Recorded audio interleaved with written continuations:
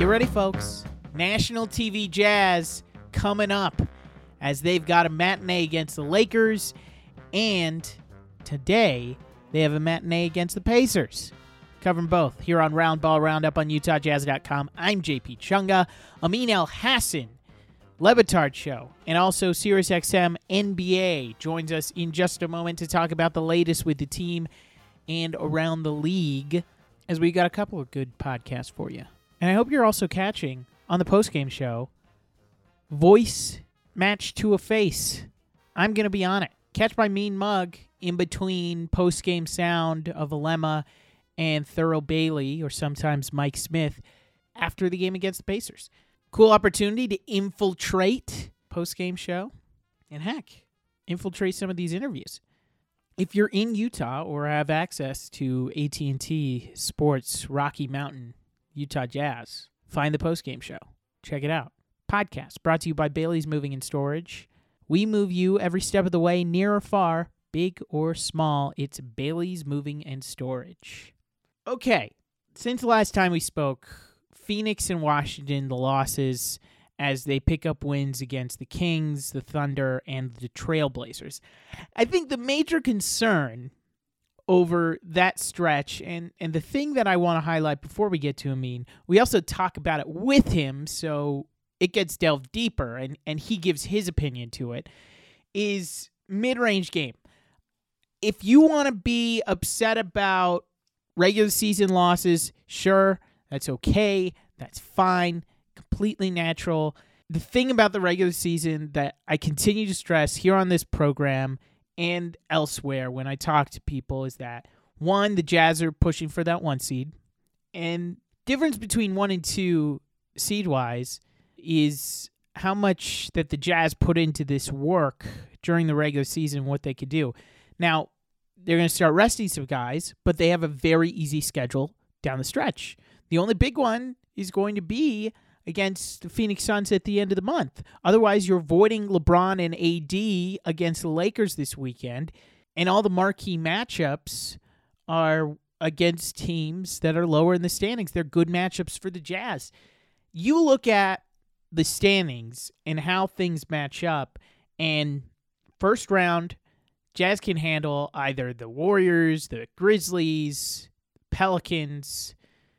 If in Luka's wildest nightmare, it becomes the Mavericks, as he's not a fan of the play-in game. If they drop down, that still is an advantage for the Jazz. They are still better than those teams, no matter the loss that they had last week. But the big concern comes second round, third round, when you're playing these teams that are better and more advanced. And the major concern is the mid-range game. How are the Jazz going to address teams that put Rudy Gobert in pick and roll and are okay getting to the spot in the mid-range and shooting that shot? Like Chris Paul did it to Rudy in the game last time out against the Suns, and you saw how many people were so quick to jump on Jazz are frauds when they watch national TV. Expect that on Saturday. If they go down at any point to the Lakers, just the cavalcade of people ready to call the Jazz frauds, because this is the only game that they watch. But to people who actually watch the games, this is just two really good teams playing each other. It's an entertaining regular season battle, about as good as it gets. The mid-range teams, once you get to the second round, Kawhi is an expert at it. LeBron and AD are experts at it. We have to redefine what's the bad shot. I know advanced basketball has had us thinking mid-range jumpers, they're bad, but they're bad if you're not good at them. And it's what we had last time when we talked to Skin Wade about how if you get to your spots, that can become a good shot. If you're shooting at just a terrible clip at 40%, just average NBA player taking a mid-range jumper, no, of course not. But for Chris Paul, when he's attacking Rudy, that's his spot. He's a master of the mid-range. Then Russ did it against Rudy late in the game, and he had success with it. Look at how the Jazz defense is built. It's to give up those shots. They're okay with that because most teams can't shoot well there. But against Washington, they shot 50% from the mid-range. And against Phoenix, Suns shot 46%. Those numbers according to Clean the Glass. And what have the Jazz given up all season in the mid-range? 40%. So if you're shooting above the clip and they're stepping in your shots late in the game, it does things that can be concerning. And I'm sure once we get to playoff basketball, this was my takeaway from Phoenix. Once we get to playoff basketball, Quinn Snyder's going to have counter to that. You've seen it in past playoff performances how Quinn has these game plans that can throw teams off kilter and off of their main thing. They can show multiple outlooks when it comes to the postseason. So be prepared. Don't be surprised if the casuals decide to start talking smack about the Utah Jazz if they go down 10-8 early in the first quarter on Saturday or Monday. Be prepared and just take it in stride. The other thing that happened around the league that I want to address just off the top concerns more of that seeding and what Denver has in the loss of Jamal Murray. Obviously, terrible situation for Jamal Murray, having seen what he's done in the playoffs, what that team was starting to do with Aaron Gordon. I don't think it's as massive of a loss as it might be considered to the outside. I read Kevin Pelton over at ESPN. Much of the concern has to be how they play in those non-Jokic minutes. Well, that's an opportunity for Michael Porter Jr. to take more shots, to have more creation. He's done it on a fine efficiency.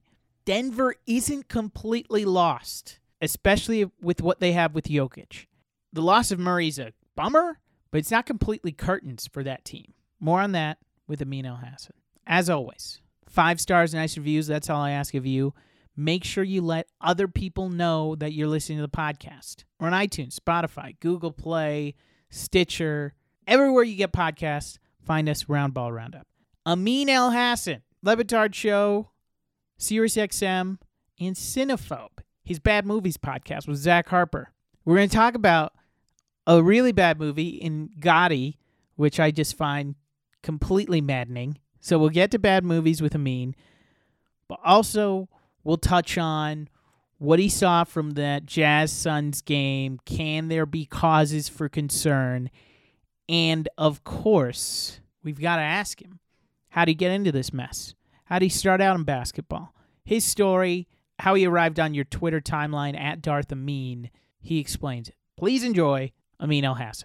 When it comes time to move, it's always a hassle. Loading everything in the truck, hoping the priceless antique from your mother doesn't break, and trying to juggle the kids and dog in the middle of it all is enough to drive anyone crazy. But it doesn't have to be that way. The friendly, background-checked movers at Bailey's Moving and Storage have the expertise to move your family across town or even around the world. So when it's time to move, think Bailey's Moving and Storage. Call today at 801-218-2640 or check them out online at baileysallied.com. I'm going to try and make it quick. I was born in Sudan. I moved here when I was 4 months old. I lived here until I was 8 years old. When I was 8, I moved back to Sudan. And I lived there for the next 6 years. And when you're in Sudan, especially that time, this is obviously pre-internet, even pre-proliferation of cable and satellite television, whatever you can get your hands on from somewhere else that's in English, like, you get it. I must have watched. There's a reason I love Star Wars is because I had Star Wars on tape. So it's not like I was watching the latest episodes of Doogie Howser because I just didn't have access to that stuff. So I was just watching Star Wars over and over again. And so one of those things that makes its way from abroad that gets in your hands is, I believe it was NBA Superstars Volume 2 or something like that. And so that was one of those tapes I watched a lot, and then I started playing basketball. And then when I was 14, I moved back to New York. And so then now you're playing with people that are a lot better, obviously, and you're also privy to watching games whenever you want and all that. And so that was kind of like how I caught the bug of basketball to start with. When did you realize it wasn't going to be on the playing side that you would be in the NBA? Probably like when I was 17 or 16. Like I gotten good enough to be to hold my own on the playground. Right. And then I remember I think it was basketball tryouts, and it was like, I was like, I'm a rebounder, and then like I'm going against a 6'7" dude who's ended up playing for Navy, and then he played like professionally in Spain and played for the Senegalese national team. But it's like when you play against someone like that, you realize like, yeah, this ain't good. And he's a better shooter than I am. It's like, like I got to bring something to the table that he can't do as well. And that's when you realize, okay, maybe it ain't for me. But I never thought there was anything else. Like if I went to high school and I told them the life that I've led, I'm like, you're full of it. There's no way this happened to you, But at the time, you just didn't know. I mean, I look at kids nowadays, and in many ways, they're lucky because they can see people who didn't play do all these things, either be on the media side or be on the front office side or on the coaching side or whatever it is, to be involved in this game and be meaningfully, gainfully employed doing this. I didn't know anything like that. I knew players and I knew coaches who used to be players, and that was it. Like, that's all you really knew. That was a dash of hope when I saw, oh my goodness, Tyrell Corbin can dribble with his left hand and I can't. It's over for me. And that's how you knew? Yeah, that's how I knew. I mean, also being 5'6" didn't help. Being a better soccer player than a basketball player didn't help either. But with the Jazz being here, they were the big team in town, so you wanted to be on the Jazz. But that didn't end up happening, and it was all in on the media portion for me. You went the front office route as well, in seeing a little bit of the basketball ops side of things. How did you get into that? What was the work that you had to put in to get into the Phoenix Suns? So when I was in college, I was going to college to be an engineer, and I didn't necessarily like it, but I thought that's what people did in college. You took something so that you get a good job and you'd work for 50 years and retire and, all the trappings of corporate America life. And no one likes their job. I literally thought everyone just hates their job. This is how life goes. And when I was in college, one morning on a Saturday, my roommate woke me up because there was a job fair. Hawks were hiring. And I told him in not too many kind words to get out of my room, and Saturday morning in college, so it's not like I was up studying the night before. But he persisted, and finally he said the words, "Come on, who knows, we might get to go to some games for free." And so I thought, that would be interesting. I'd like to do that. And so I ended up going, and there were probably like 500 people showed up, and they hired 6, and me and my roommate were 2 of them. And it was as entry level as it gets. It was field marketing, which is basically a glorified street team. You set up like this little carnival thing with shoot 3 of these and win tickets to a game. Hey, hold up your hand. This is like Dikembe Mutombo's hand size. This is Steve Smith's shoe size and stuff like that. One of those things. Set it up at a mall on like a Thursday night, Friday, Saturday, Sunday. Sunday night we take it down, and then the next weekend we do it again at a different mall. And so as I'm doing this, and I'm doing this just because I'm like, every once in a while they slide us tickets for free, I'm getting to know people at work, and I'm like, wait, you do this for a living, like a full-time job? Like, yeah, I work in the marketing department. I'm like, what'd you go to school for? And, some of them went sports management. Some of them were just like, I had a communications degree or whatever. And to me, it was like groundbreaking that I thought everyone who worked, first of all, I was not aware of the apparatus around the team, right? The different departments. Second of all, I thought everyone who worked for a team was either a former player or the son of a player, or son of a coach, or son of the owner, or related somehow. There was nobody who walked in off the street to do this stuff. So that's when I'm like, I think I want to, this is an opportunity. I want to try and do this. So the next year we got promoted to in-arena staff. So now I'm starting to see the team. I'm around the team. Getting to know people, I'm asking questions, and then I resolve myself, like, this is what I want to do for a living. I want to work in basketball ops. And I've always been someone who had been knowledgeable relative to, I guess, the average fan of the day. Remember, this is very early internet, so the things that are available to us now, like salaries, wasn't really that easily available. You have to really dig and find out and keep track of stuff.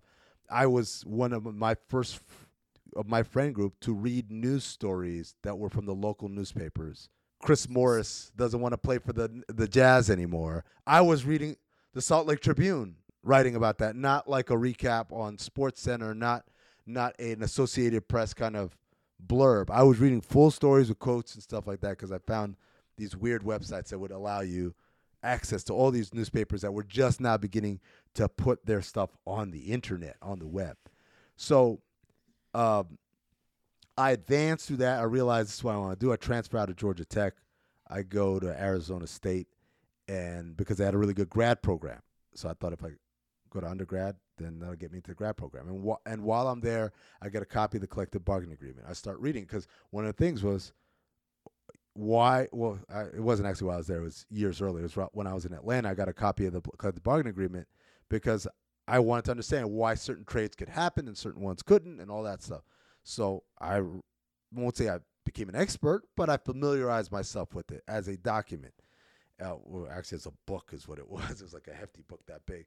So I get to Arizona State now, like I'm a man determined. I burned through everything. Right before graduation, I get an internship with the Knicks in basketball ops. So I'm from New York. I'm like, this is a dream come true. I'm going to save the Knicks. I'm going to be the local kid does good or whatever, right? And while I was there, two things happened. One is I learned why the Knicks are bad.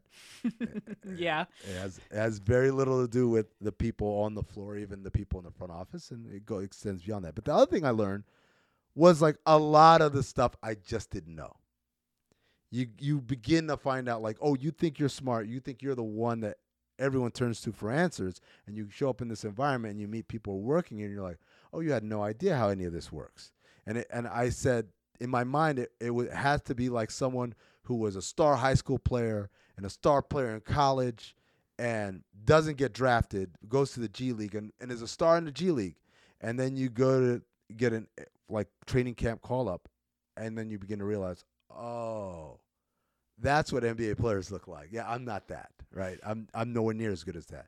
But luckily for me, it wasn't a physical thing. It was a mental thing, so it was just learning. Okay, teach me these things. So I'm learning.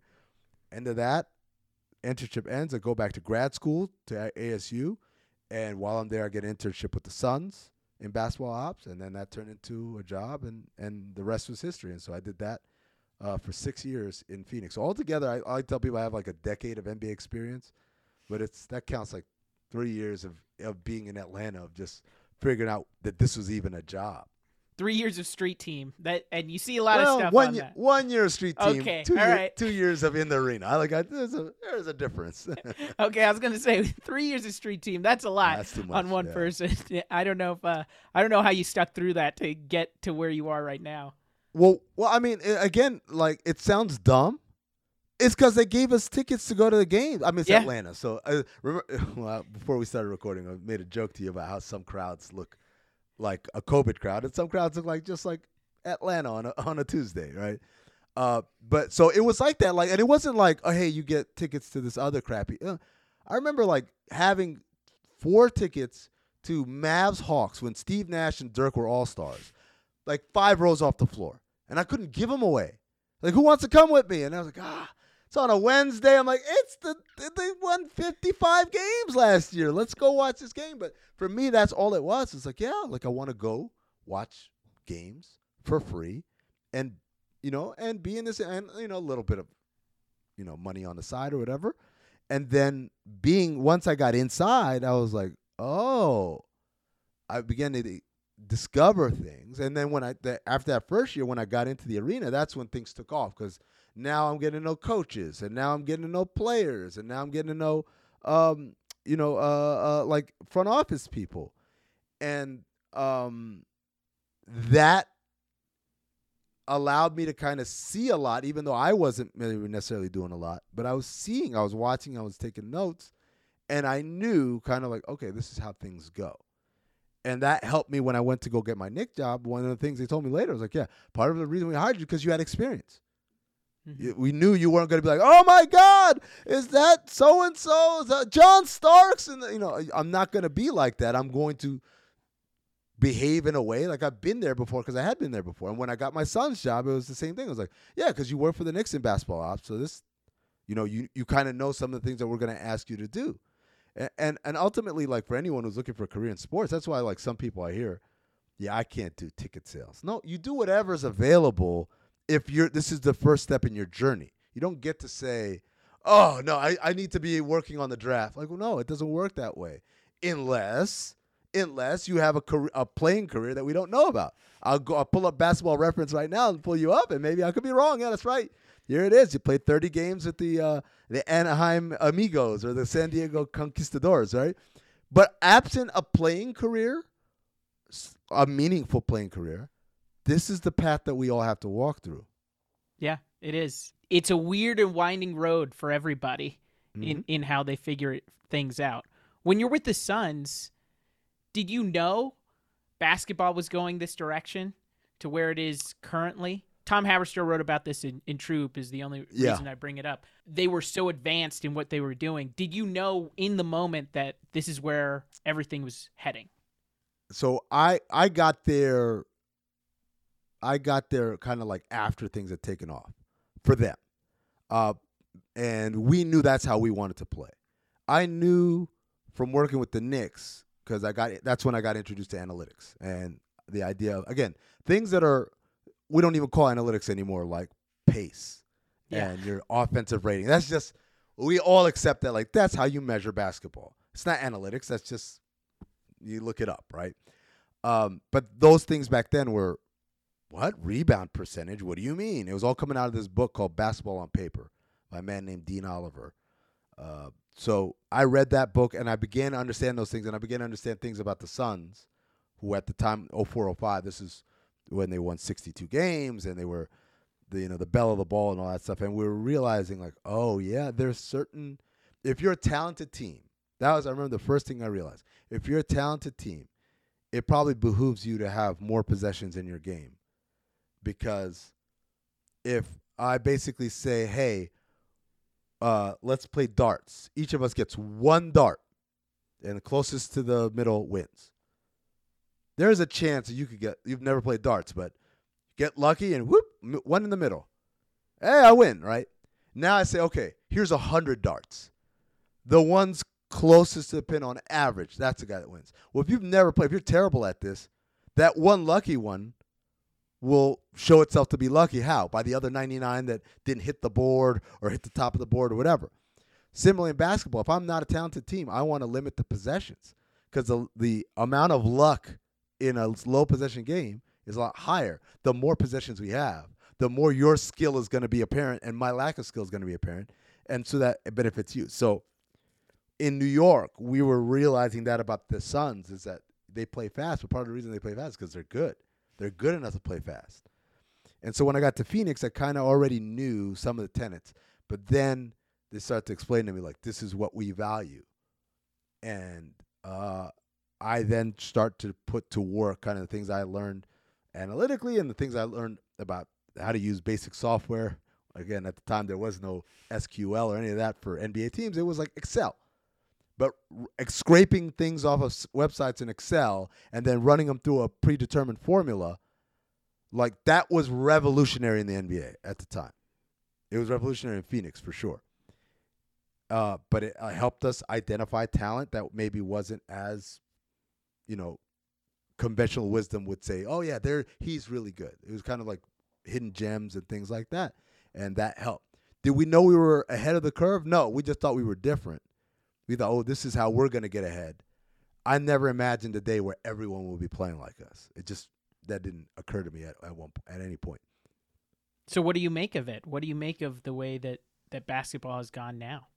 Well, part of it, and I think in Tom's article, Mike D'Antoni does a good job of verbalizing a lot of that, right? The idea that, yeah, it's nice to know that we were right or we were ahead of the curve, that we influenced the game. Because people were saying that we'll never win that way. But the reasons were very thin.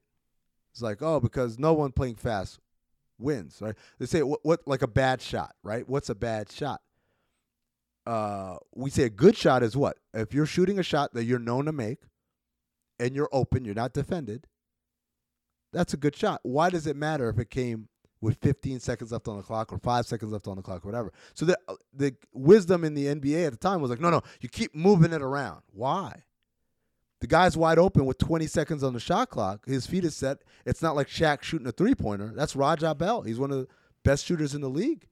So that's not a bad shot. I was on Raja Bell's podcast with Logan Murdoch like a couple months ago, and Raja told a story about him taking a shot, missing it, and saying, my bad. And Coach D'Antoni said, no, that's the shot. That's how we want to play. That was, you shoot threes, right? Like, yeah. Were you off balance? No. Were you defended? No. So why is that a bad shot? Because you missed it? Because the number on the clock was. So anyways, point being is we knew how we wanted to play. And we thought this is the thing that gives us the best chance of success. But people, because they hadn't seen it before, automatically assumed it wouldn't work. And then you start, we never quite got there, but you start seeing other teams do it. When Miami won their first championship, people don't know this. Eric Spoelstra thanked Mike D'Antoni. He texted Mike D'Antoni saying, thank you. Because they basically did a lot of things. They called it pace and space. That's 7 seconds or less. They just gave it a different name. They call it positionless basketball. That's us putting Amari Stoudemire at the 5 and Shawn Marion at the 4. That's all it is. Like it's small ball and it's fast and we're depending on skill over physical might. And so to see them do it and people still weren't buying it. And then Golden State obviously came by and San Antonio did it because the thing that we always like to say is that we beat San Antonio so hard, we made them change the way they play basketball. They went from post-ups to pick and rolls and letting like Tony and Manu and Kawhi be their offense. Like that's because of the way we beat them, not because Pop, had a dream one day of saying, hey, maybe we should play basketball this way. No, it's because we swept them in 2010 and they saw the future. And then Golden State obviously is the most unabashed version of they did it even better than we did. They took it to lengths that we never even imagined. But it's nice to know that we started that on some level. And it helped Golden State to have Steph Curry and Klay Thompson in their backcourt. Oh, you got to have talent. Sure. That's the name of the game. It doesn't matter what you're running. Like, look, Phil Jackson runs the triangle with Shaq and Kobe, and they win 3 championships, right, and 2 more without Shaq. Kurt Rambis goes to Minnesota, runs a triangle, they win 15 games. Like, you got to have talent. Definitely. And that's why it's so interesting to watch the Jazz do what they're doing now with not only incorporating that sort of 7 seconds or less, challenging what you think of as a bad shot, but they also have that huge rim protector in Rudy Gobert.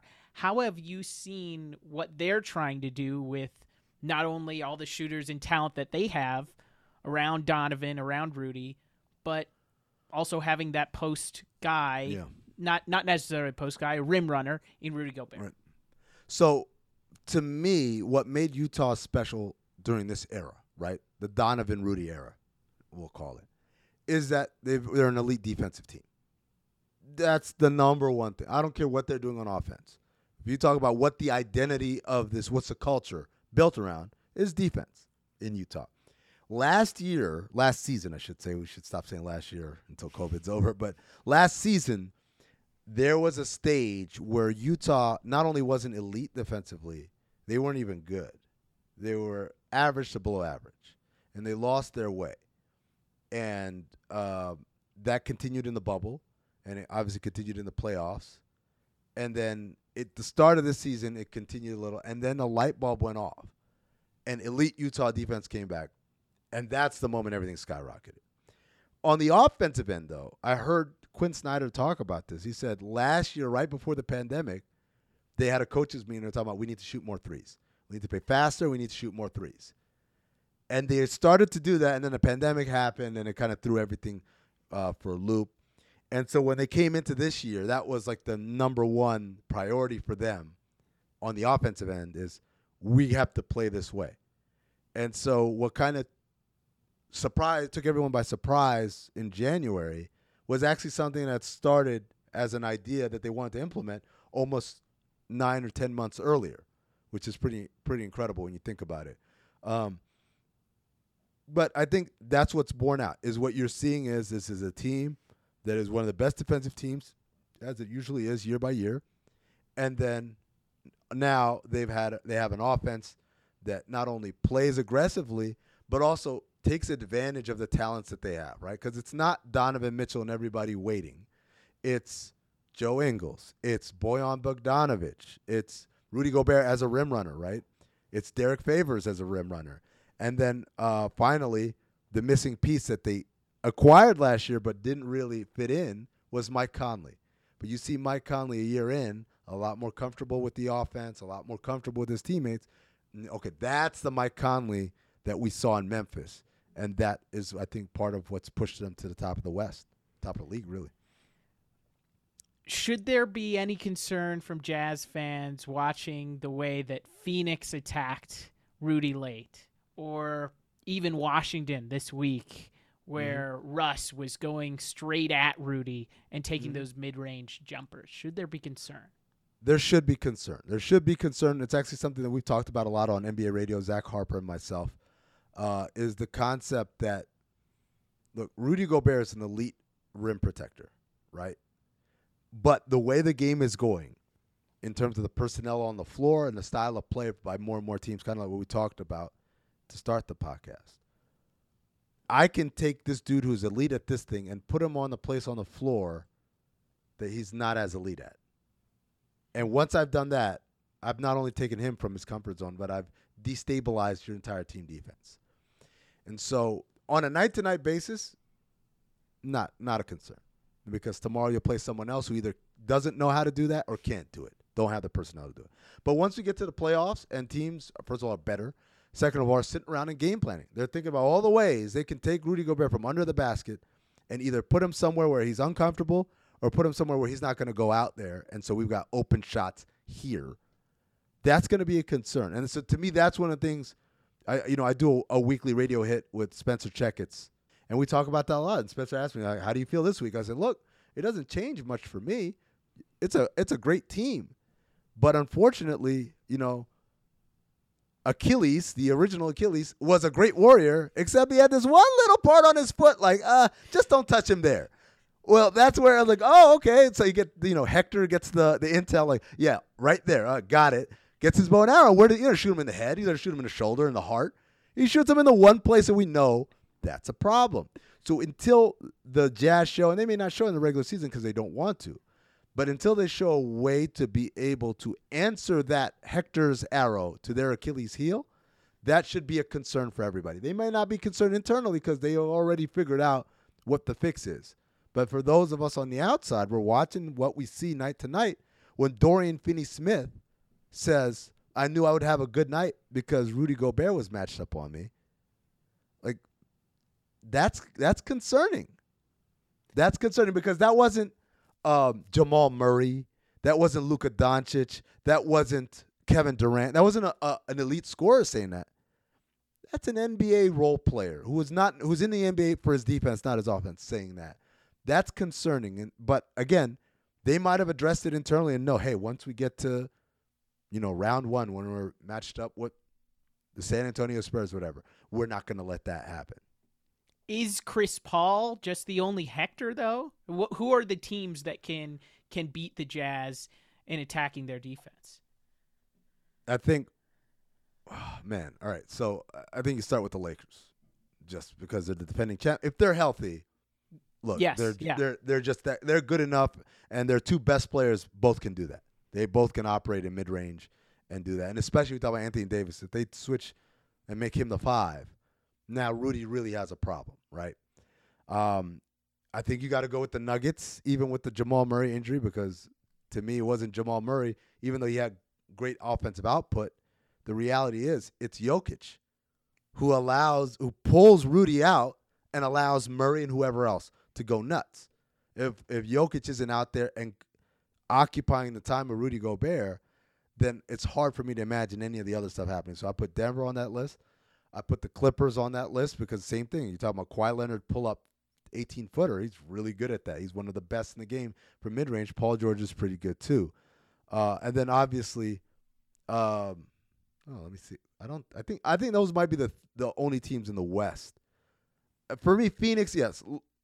Chris Paul is, but I have question marks about a team that is populated mostly by people who haven't been in the playoffs, right?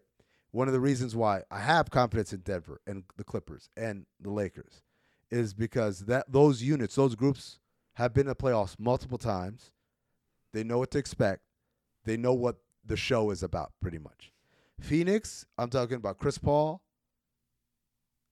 Jay Crowder, Dario Saric for a cup of coffee in Philly, Etuan Moore for a cup of coffee in New Orleans.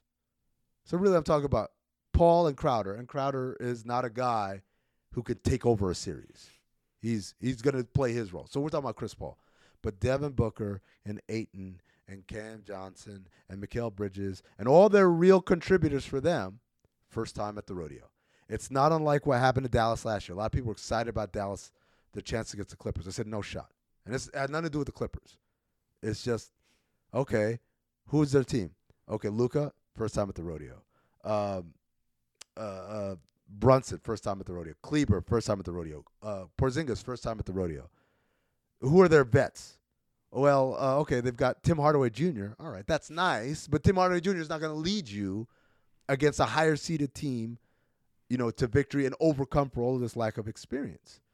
So for me, I don't put the Suns on the list, not from a talent standpoint, but just I don't think the experience is there. And then the last team, I would say Portland, but they're so bad defensively, I just can't believe.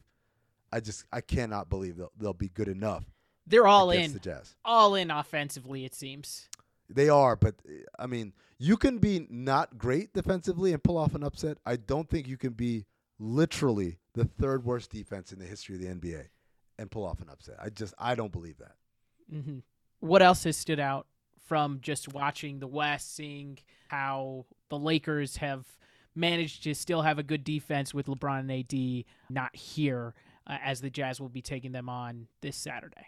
Yeah, I mean, I think that's one of the things that they hung their hat on from the start of last season, from when Frank Vogel came in. So we're going to be a defensive team. And I'll admit I was one of the people that rolled my eyes. I said, if LeBron doesn't buy in defensively, how can you be good defensively? But to their credit, they did, and he did. And they built that identity, much in the same way that we talked about Utah having, look, first and foremost, we are a defensive outfit. I think the Lakers show up to work every day, and they say, first and foremost, we are a defensive outfit.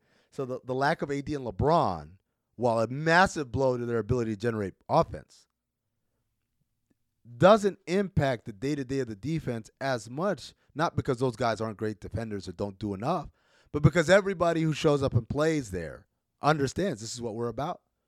And I'm not kind of olaying my way to AD, like, oh, this way. We're defending. We are guarding, and we are on a string, and we're communicating, and we are executing our defensive principles. And I think that's what they've been able to do in this time, with some blips here and there where it just kind of falls apart, because at the end of the day, having to defend hard and then also not being able to say, okay, LeBron, take it away, score some points for us. That's hard. Like, you've got to go back and score. Like Kuzma, who's defended well, he's got to go back and be the main scorer for this team on the other end of the ball. That's hard. It takes a lot out of you. So sometimes, you have your slippage. But I think, they showed it in the Nets game, and they showed it against the Hornets the other night, even though that's a team that's also dealing with injuries. They'll defend well enough to keep themselves in a game. And then at the end of the game, it's anybody's game at that point, because, again, limited possessions allows luck to come in a lot more handy. All right, that does it for the basketball conversation. I want to get you on bad movies. Cinephobe, Okay. Cinephobe the podcast. I listen and I watch Gotti almost every 6 months. But what landed you? And I want to talk about Gotti with you in just a moment. Why do you watch? No, let's start. Why do you watch Gotti every 6 months? Because it's an insane movie. Have you seen John Travolta trying to do a truly offensive Italian impression the entire time? That was the note. Since you listen to the podcast, you know this, but the note we made was, this is, prejudicial against Italian people, until we realized, wait a second, John Travolta's Italian. He is, yeah. What do you do? Like, oh, I don't really have a leg to stand on this, but yeah, it's Pitbull's not Italian. Why is that the soundtrack for the entire movie? I mean, why is it? It's a period piece, and they're playing Pitbull songs in like the 80s and 90s. It's amazing. It is amazing. I guess like if you have Pitbull signed on to do the soundtrack, you kind of got to go with it, right? But paying for the whole discography just Yeah, to just to use it as my soundtrack for this movie? In retrospect, a poor choice of resources. It also, for me, uniquely perfect for the time that we're in right now. We are glorifying this guy who continues to get caught by the police, goes to trial, becomes Teflon Don in the papers, and he just appears to be a bad criminal, getting caught, but not to the point where he's going to jail. Yeah, he's like, there's a reason why the mafia did it this way for 100 and 200 years, however many years they did it. It's like, this guy's like, no, I'm going to be brash. I'm going to let everyone know I am a mob boss. It's like, yeah, you're going to jail, and the whole Genovese family is going down too. It's like, yeah, it took him like 5 years to destroy something that existed literally for decades. No, it's amazing. It's an amazing story. Like, the actual story is amazing, but the movie is even more amazing. I don't know if you listened to, we had a special edition episode with a guy who worked on the movie, Gotti. Whoa. He gave us all the inside scoop. So it turned out he's a listener, and when he heard the Gotti episode, that's when he came out of the shadows and said, I got to tell you guys this stuff. So I think we put it on our Patreon, patreon.com/countthedings, by the way, where you can get all the exclusive content, including special edition episodes like the St. Patrick's Day episode we did and the Valentine's Day episode we did. All right.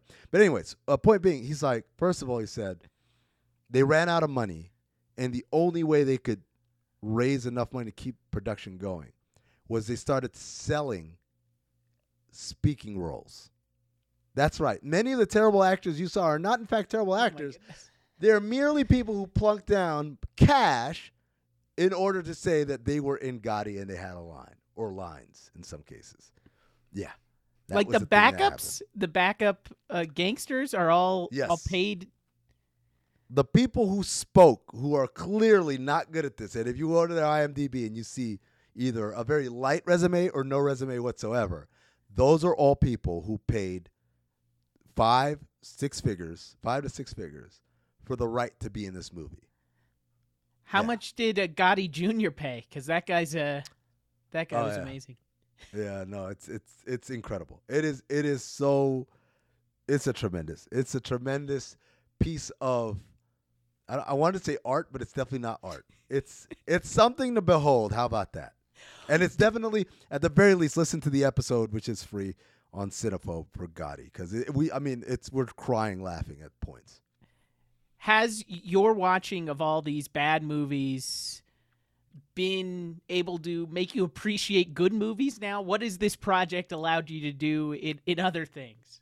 It's rotten. It's made my brain rotten.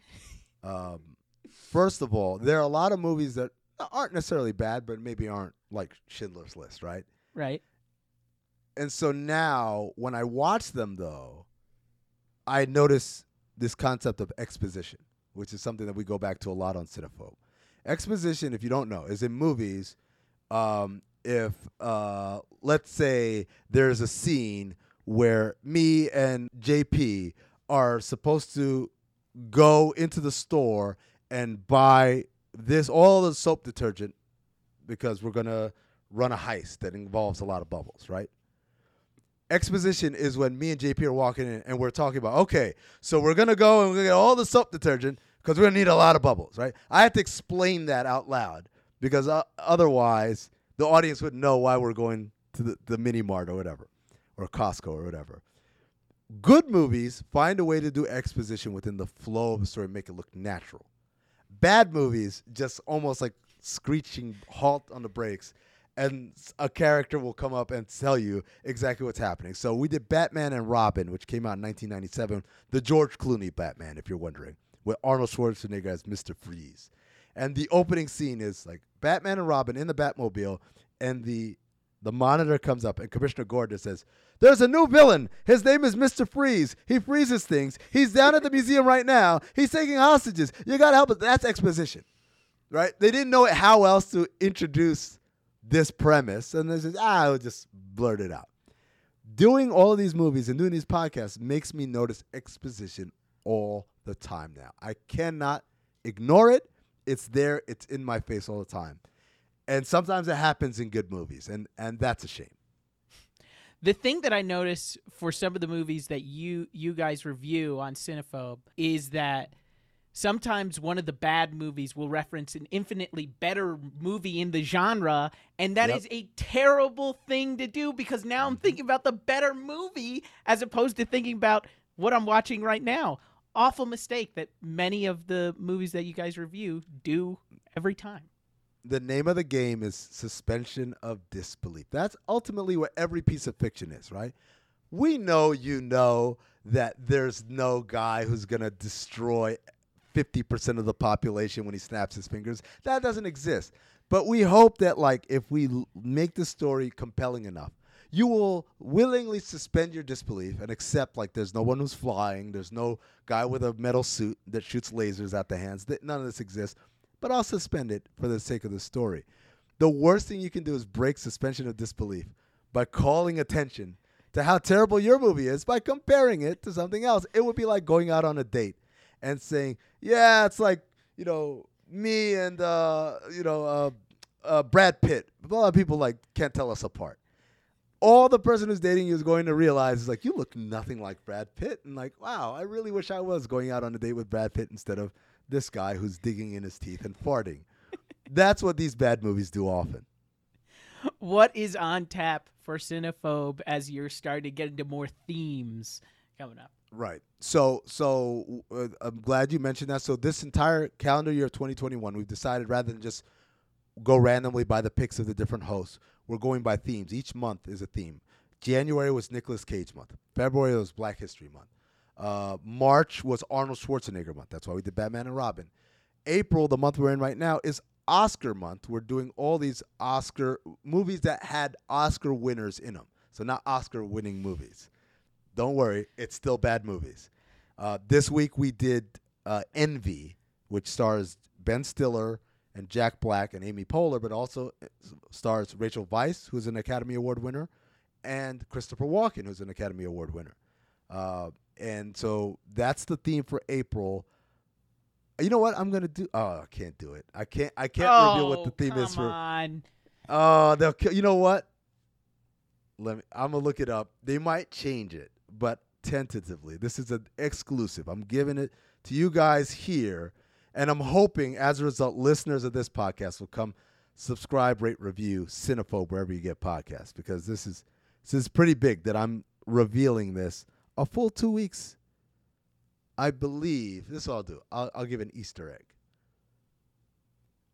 The theme for next month is an actor who is responsible for one of, if not the biggest flops in the history of filmmaking. And second hint, that flop of a movie, we've already reviewed it on Cinephobe. So now we're doing other bad movies in his repertoire next month. Waterworld? Well, we haven't done Kevin Costner. And while Waterworld was one of the most expensive movies and was a flop in that regard, it still made money. No, this movie that we did, that we reviewed, was a massive flop, not because it cost a lot, which it did, but also because it made almost nothing. I mean, it was pitiful.